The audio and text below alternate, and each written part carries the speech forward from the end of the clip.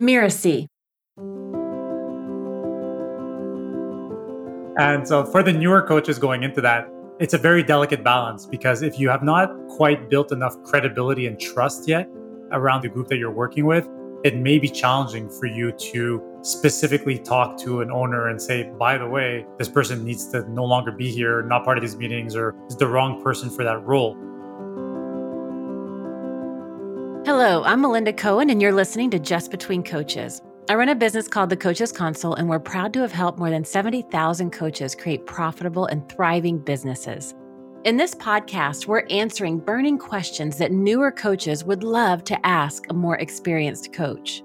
Great CEOs or managers strive to do right by their employees. They strive to treat them well, motivate them to succeed, and provide the support and coaching that each person needs. And this is often easier said than done. And sometimes they need to hire a coach to help them accomplish change. Now, as far as change goes, it can be an extremely rewarding experience. However, sometimes the coaching relationship can become frustrating to you and or the client. So what could cause your frustration? Maybe think about the Eeyore on the team who is chronically pessimistic, or the team member who just refuses to follow through with everything but has a smile on their face. So what do you do? How do you overcome tough coaching challenges with clients? To discuss these issues, I've invited Sean Johal to the conversation today.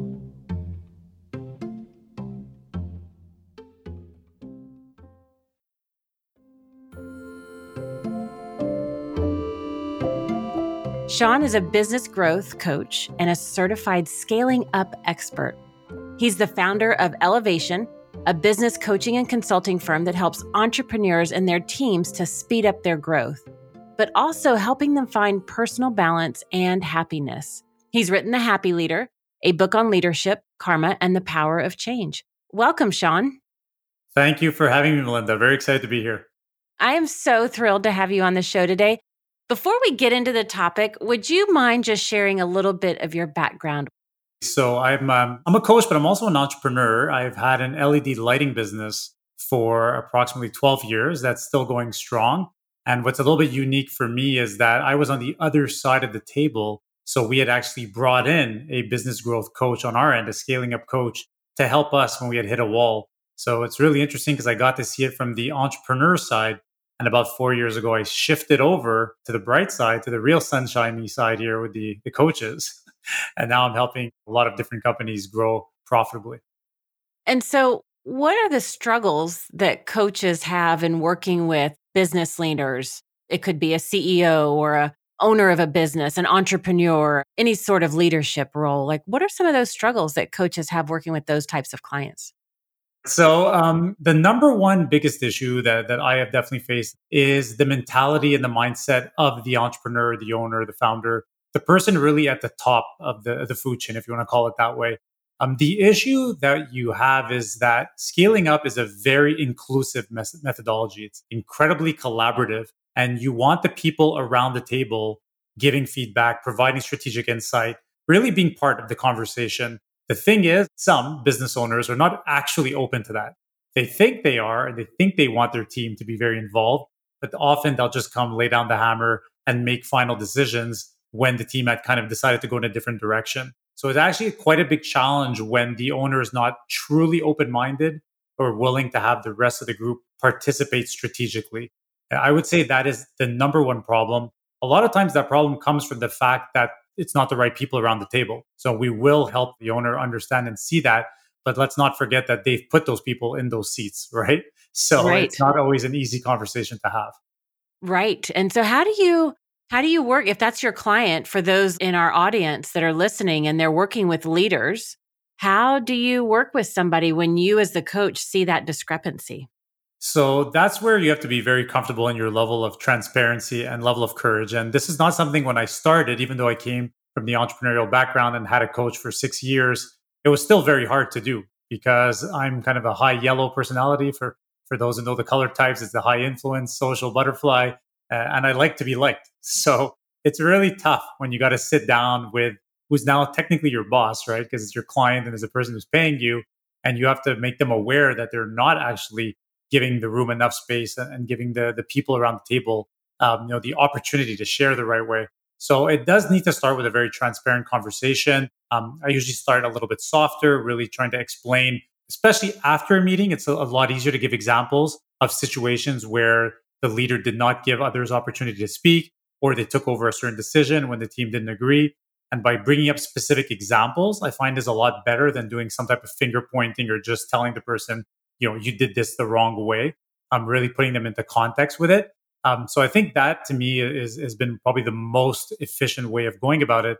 Now, a lot of these leaders are very stubborn and they're very strong willed and they don't respond well to it. But what I have noticed is that the good ones will, even though they may be taken aback or a little frustrated at first, usually a few days later, they'll be able to take a step back and realize, the feedback that was given was actually quite true and quite on the mark.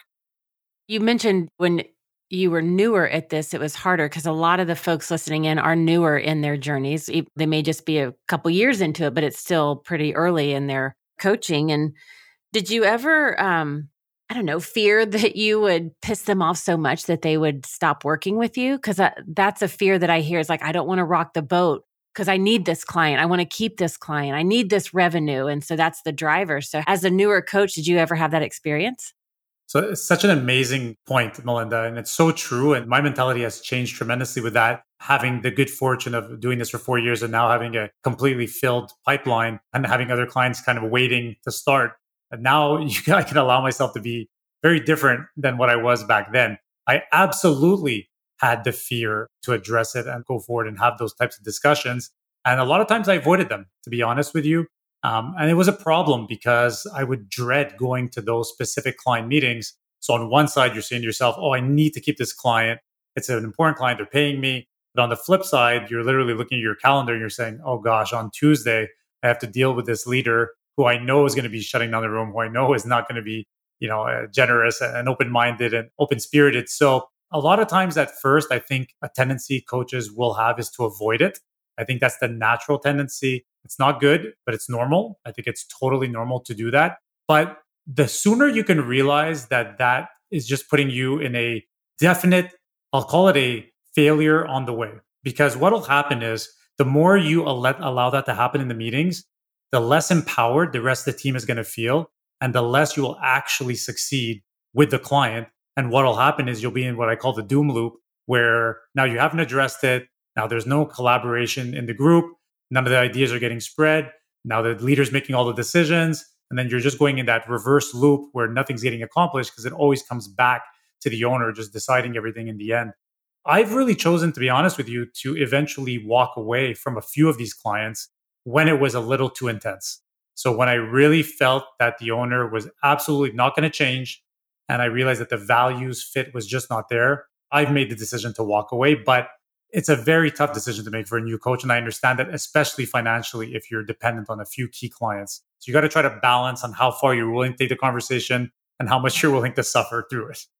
Yeah. And I've learned over the years that the tough love, right? Those tough conversations. And when I have a difficult coaching client, I remind them, I'm like, why did you hire me? What's not happening that you want to happen? And just going through a few simple coaching questions to help them get back to, is that still true? Why they hired me? Maybe they've decided, no, we don't need to have a different approach. This is just what it's going to be. Well, then I don't need to be here. But just checking in with them and going back to, why did you hire me? Because my role is to ask these difficult questions. My role here is to have these tough conversations so that you can grow into a new and different place. And that's exactly what I'm doing. So why are you resistant? And then finding out what's really going on and trying to open up that conversation. And one of my favorite things that I always love to ask myself and I ask my clients in that kind of a moment is, are you more committed to being right and in control? Or are you more committed to change and the success and the vision that you have? Which one of those are you more committed to right now? And I let them make that choice. I really love that perspective, Melinda. I think it's a tremendous way of going about it and looking at it. I learned two really amazing things from a book that I would recommend that every single one of your coaches reads. And it's not a coaching book, but it's called Never Split the Difference. It's actually a negotiations book from Chris Voss. And when you're having these conversations, you are having a bit of a negotiation. And there's two things that really stuck out for me. And similar to what you're saying, the first thing that stuck out for me that he explains in the book is get comfortable being uncomfortable. Mm-hmm. So, being a diagnosed optimist, I'm actually a diagnosed optimist. That's a whole other discussion, but I always think things are going to go well, right? I always think, okay, this conversation, we're just going to go into it. It's going to be amazing. We'll figure out a solution. But that's not always true.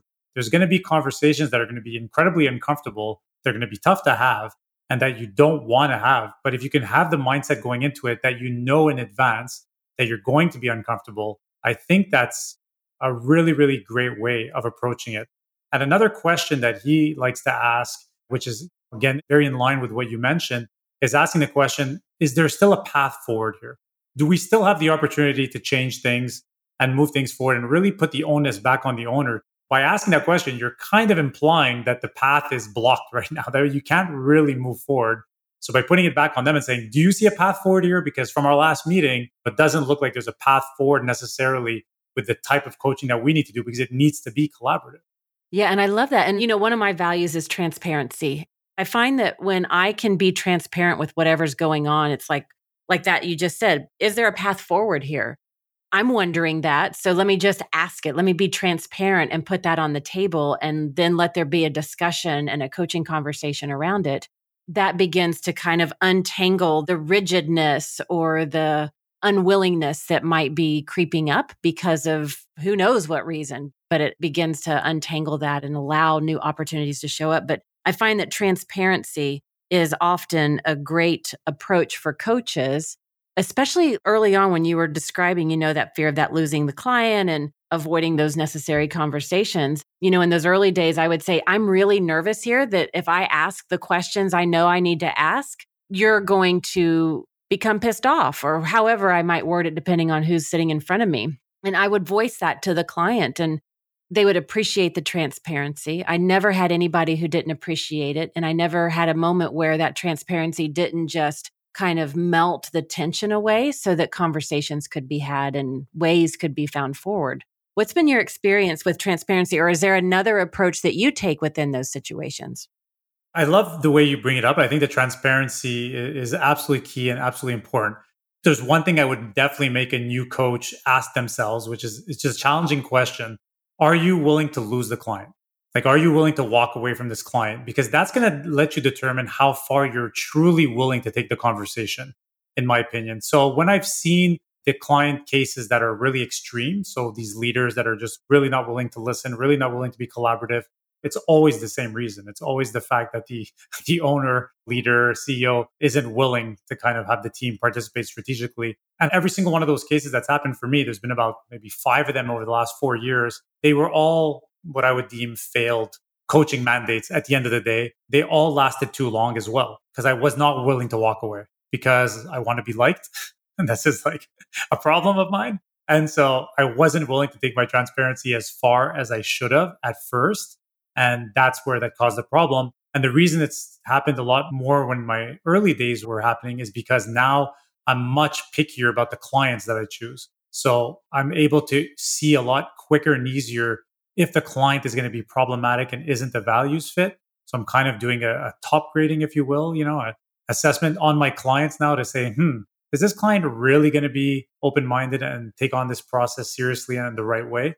And if I don't feel that's the case, I'll usually walk away now. So I think the coaches need to ask themselves that. Are they willing to go far enough where the relationship may end, the mandate may end? I love that. It reminds me of something that I say that even in the middle of a conversation, like if you and I are having a coaching conversation, I'm like, Sean, I need to share this with you. You're probably going to get irritated with me, and that's okay. But as your coach, this is my responsibility that, maybe we'll never have another conversation again, but this needs to be said. This needs to be put on the table. And so I actually not only ask myself that, but I say it in that way to the client, A, to kind of prepare them for what's about to come when I really press that edge, and B, to just hold the container to see what's possible. And if not, well, I did my job because somebody needed to say it, and that's what they're paying me to do. Absolutely. And Melinda, I think the most important point of all that you and I are saying right now is that you have only a certain amount of control as coaches. It only goes so far. You're not actually able to fully change another individual. if that leader isn't open-minded enough to hear that kind of feedback, for sure they're going to take it badly. For sure they're going to end the mandate. For sure they're going to move on and just blame you as a coach to say, well, this coach wasn't good enough or not experienced enough. But at the end of the day, the to give that feedback and to be honest about it, I think is the only way to have a truly strong relationship with our clients. So let's look at the situation where we do have that challenging client that is being rigid or being stubborn or whatever those adjectives might be. What gets in the way of their change? How can we as coaches help that client to break through those patterns that got them to the place where they are to begin with, why they hired us? How can we help them in that moment? I mean, we've already talked about some of these things, but how else would you approach that client? So I have a couple of ideas and things that I've done in the past on this, and some are kind of what I call the softer skills, and some may be a little bit on the harder side. So we'll start with the hard stuff. So what I like to sometimes do is shift my hats a little bit and go from being a coach to being a little bit more of a consultant. And what I mean by that is I will actually give the client like super specific examples, especially now over 4 years. I've worked with about 100 different clients. I have a lot of examples. I have a lot of situations. And even though every business is unique and every entrepreneur wants to think that they're unique, things are not that unique from business to business. The same problems come up, right? It's the same people problems, same execution problems. You see the same problems come up, and you have the same problems from the listening perspective, from the lack of openness. So I'll often use that kind of bank of examples that I have and maybe go a little bit more into consultancy mode where I'm telling them exactly the example of what happened and also the solutions that came from it and how we did things differently. And I'll literally say, and I believe this is how you should be doing it. And to me, that's a bit different from being a coach, where a coach is going to do a lot more moderating and asking the right questions and guiding a person into the right direction. Whereas a consultant will tell you exactly what you need to do. And sometimes now I feel comfortable enough where I will say, listen, this is not working. The way you behaved or the way things went down in the last meeting, it didn't work for this reason. I've seen this in another company. This is what happened. It was very problematic. And here's what we did to change the way the meeting went. And this has happened with some really amazing clients that are still amazing clients today that have been able to look at that and say, you know what, you're right. This needs to change and I need to change. So I think if the coaches can think about that a little bit, read up a little bit on the differences between a coach and a consultant and understand when the time is right. It's not always. You really have to know when to use it, but when to become more of a consultant in a relationship. So that's something really important, I think. And as you mentioned in the bio, I've written a book called The Happy Leader, and I'm obsessed with the journey to personal happiness, with balance, with listening skills, with meditation, with visualization. And I teach my clients these things. And so this is why I'm talking to you a little bit about what I call softer skills. I'll often work with these leaders in helping them. I'll give them a copy of my book. I'll take them through my, happiness roadmap. I'll explain to them the concepts in there. And again, if I can see that they're open enough to it, I'll try to help them work on their soft skills, which always leads them to being better in their professional life. So I think if you can help them potentially see some of the soft skills that need to be developed better in a meeting and maybe giving, again, some real world examples and using maybe your personal life if you can in there, I think that makes quite an impact too. I love the idea of using the stories and the examples so that then the client can make the choice, because it's ultimately up to them. And they can identify inside that story and see where the mistakes were made. So it's not about them, it's about the other person. And then they can take those stories and apply the solutions. And I want to just share a tip for those that don't have an arsenal of stories. Use your own story as an example where it's appropriate, and just use other popular life world stories. They don't even have to be your own clients, but just scenarios where you know the situation, you can see the situation. It's very similar to what you're talking about, and use it as an analogy. So for those newer coaches, I don't want you to sit there when you hear this and say, oh, well, I don't have any clients, so I don't have any stories, so that's not going to work for me. It's not true. It'll just evolve over time where you can add that into your arsenal as well. Now, we've been talking about coaching the leader, right? Whatever that leader role is. Let's paint a little different picture. So let's say that a coach is hired to coach a team, and they've got an action plan in place for the change to happen, for the results that they want, but it's not working. And the team is involved in the blame game, right? How does a coach herd the troops or work inside that scenario where people on the team, they're not taking ownership, but they're blaming other team members. It's something that I think unfortunately happens all too often in businesses, especially businesses that haven't built kind of a strong culture of accountability. So this is a little trick for coaches. Try to get the individuals around the table to not think about their departments. Try to get them to think as if they're the board of directors of the actual organization. And if they're around the table and you're actually coaching that type of team, usually the people should be strong enough and well positioned enough to do that. Now, when you're able to do that, you're actually removing that emotional attachment they have to either the sales department or the operations department or the R&D and innovation department. And you're saying, no, you're not in sales right now. You are the board of directors of this company. What should the company be doing to move forward in the right direction? And that completely changes the mentality and the philosophy. And again, it brings in that inclusiveness of the entire group around the table. When we're then assigning accountability, after we've made those decisions, after we've decided what are the key priorities that the company needs to work on, then we'll eventually assign someone's face, if you will call it that way, to the actual priority.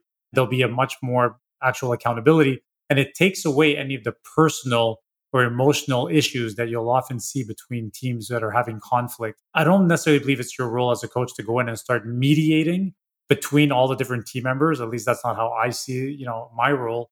And a lot of times the leader, again, should be the one getting involved in that. However, what I like to do is I like to work with a lot of the individuals on a one-on-one basis and really not take sides, really take an incredibly neutral approach, which every great coach should do, and really get them to see both sides of the coin for them to understand, and then give them some tips and tricks on how to go and address that other individual. But since I'm doing with all the individuals, they're all kind of getting the same type of learning. And a lot of times that will lead to better cohesion. Yeah. Now, you mentioned earlier that when there's mediation, that's when the leader of the business or organization or team would ideally step in. And, in another episode, my guest talked about how to fire a client. But when we're working with teams and you've got a team that all in all is pretty good, but one or more team members needs to no longer be on the team, how does the coach handle that situation? So I'm definitely going to take this question in two different ways because there's the early coach in me and then there's the more experienced coach in me. Mm-hmm. And so for the newer coaches going into that, it's a very delicate balance because if you have not quite built enough credibility and trust yet around the group that you're working with, it may be challenging for you to specifically talk to an owner and say, by the way, this person needs to no longer be here, not part of these meetings, or is the wrong person for that role. Typically, what I see as a newer coach, what I would recommend doing is really allowing the process that you're using itself to let that shine through. So again, if you're going to use some type of process of accountability, it'll become very apparent very quickly that that individual is either not keeping up with the rest of the group, not saying the right things in the meeting strategically, or not getting their own priorities accomplished. And they'll almost, in an unfortunate way, but in a necessary way, they'll kind of weed themselves out as being the weakest link in the team, and it'll be very apparent. The problem with that approach is that it usually takes time. And the longer you let that linger and fester, the longer the team's not going to be functioning at its optimal level. When you get more experience, you can typically take on that role and make those decisions much, much quicker. I've gone to the point now where after we usually kick off things with the first 2 days of strategic planning.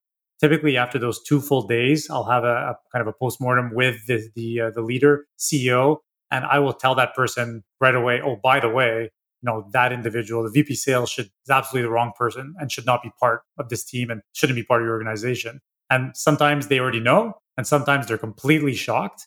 I'm willing to go there and tell them that, knowing that we need to quickly make that change. But again, be willing to have that courage to actually tell someone that. That's a fine line. You have to have a tremendous amount of confidence to be able to do it. Now, let's look at it from a little different perspective. So you're working with an organization, you're coaching a team. What happens in the scenario where the team, or maybe just a few people in the group, they call the coach and start complaining about the CEO, the leader, whoever that leader of the organization is? How do you respond to that? Can you share a little bit about that? So this has happened several times to me.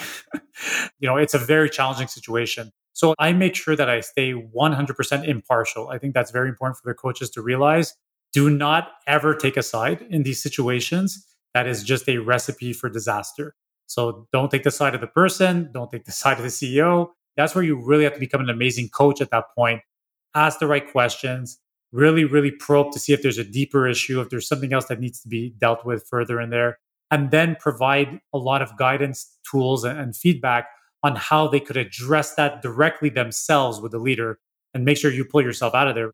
I think, again, taking that neutral, complete role, asking a lot of questions, understanding the root of the actual problem, then providing some experience sharing, some advice, some tips on the way they should approach it with the CEO. Definitely book a follow-up call, quite soon thereafter to see if it actually worked out. Yeah. Earlier you mentioned something. You talked about your book, The Happy Leader, and you're all about finding happiness and that self-care and the meditation. And now you're speaking my language. Like, that's what I love. And I want to ask you about that because as coaches, sometimes our coaching calls are amazing and oh my gosh, and they dazzle us and wow us. And we are so inspired. Sometimes they are tough situations and tough scenarios like we've been talking about today. How do we take care of ourselves? What is your recommendation? What is your experience, your suggestions so that we can practice self-care to keep our energy levels at a good place so that we're not getting swept into the story? We're not seeping out all of our energy and all of a sudden we're sputtering on fumes. Like, what advice do you have around that? Yeah, so this is obviously a passion topic for me, as it is for you, Melinda. I think we're both pretty obsessed with this. Self-care has been kind of my entire goal, my entire life. So obviously, making sure that you're taking care of yourself in every way possible is the only way for you to be able to take care of others. I mean, that's an absolute fact. If you're coming to a meeting tired, stressed out, overwhelmed, too busy, 100 emails in your email box that are unanswered, you're not going to be able to give that client the time, energy, and focus and precious coaching that they need. So for sure, you have to build in your own personal life very clear habits and a clear structure that allows you to bring that energy every single day. For me, I'm quite obsessed with doing different types of meditation. I do Wim Hof breathing, obviously visualization, meditation, and a tremendous amount of exercise as well, some journaling. Those are all fine and nice, and it's great that I can do those. But where the real key comes in for me, Melinda, is teaching my clients. So I don't care if I'm dealing with the CEO of a $200 million company or if I'm dealing with a little, $2 million business. When I work with my clients, whether individually or in groups, I actually teach them how to do these things. I teach them how to do deep breathing exercise. I teach them how to meditate. I teach them how to visualize. And I've incorporated that into my business growth offering. And it's been a game changer. A lot of times my clients, when they talk to me about a session, they'll actually talk to me more about the soft skills that we worked on than the actual strategic planning that we did to bring their business to double, which is a little bit crazy. I'm on a mission to help individuals improve their actual physical and mental health as well as their businesses. So to me, I think it's a matter of incorporating. So yes, you want to do it for yourself. If you're really passionate about it, why not teach your clients how to do it? I love it. We could talk for 6 hours about this topic and probably longer. But right now, I want to just summarize a few things that we've covered in this incredible conversation.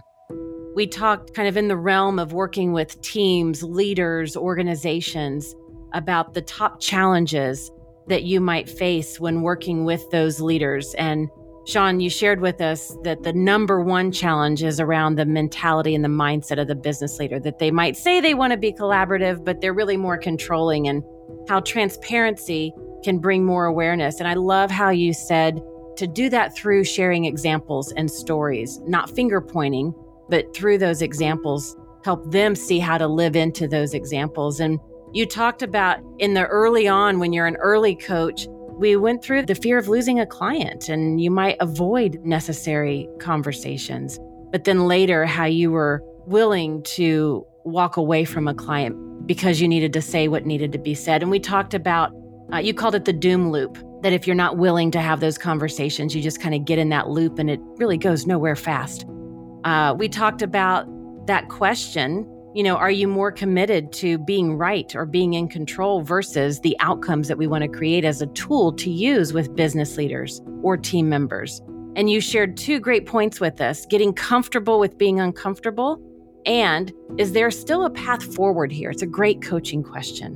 We talked about how transparency is a key to diffuse those stuck spots, and we talked about the softer skills, and we got into the harder skills, and We even talked about how do you diffuse a situation when team members or other people in the group are blaming others? How can you elevate them to a different perspective, kind of getting them away from thinking of their role in their department into that board of directors so that they remove that emotional attachment?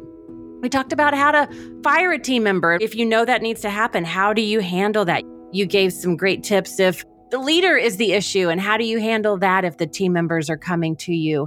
And as a coach, what you can do with that. And then, of course, my favorite topic about self-care so that we can be the best for those that we served. Sean, do you have any parting words for our listeners? Parting words, lead with courage. And once you start having that confidence as a coach, I think you'll probably see a big difference in the way you can talk to your clients. I think when we start out and we're newer, we're a little careful and we're a little, walking on eggshells. But once you come in with that confidence and you can really be a true partner and not just a coach to your clients, I think it'll make a big difference. Beautiful. Well, thank you for listening to this episode of Just Between Coaches. And also a big thank you to Sean for this wonderful conversation. You can find out more about him at elevationleaders.com. That's elevationleaders.com. Sean, thank you so much for coming to the show. Melinda, thank you. It really was amazing. You're fantastic as always. Such a great public speaker and such a great interviewer. So it was a real pleasure. Thank you so very much. I'm Melinda Cohen, and you've been listening to Just Between Coaches. Just Between Coaches is part of the Mirasee FM podcast network, which also includes such shows as Making It and Once Upon a Business. Cynthia Lamb produced this episode. I wrote this episode with Mishi Lance. She assembled the episode. Danny Eny is our executive producer, and post-production was by Post Office Sound. If you want to listen to upcoming great episodes on Just Between Coaches, please follow us on Spotify, Apple Podcasts, or wherever you're listening right now. And if you like the show, please leave us a starred review. It's the best way to help us get these ideas to more people.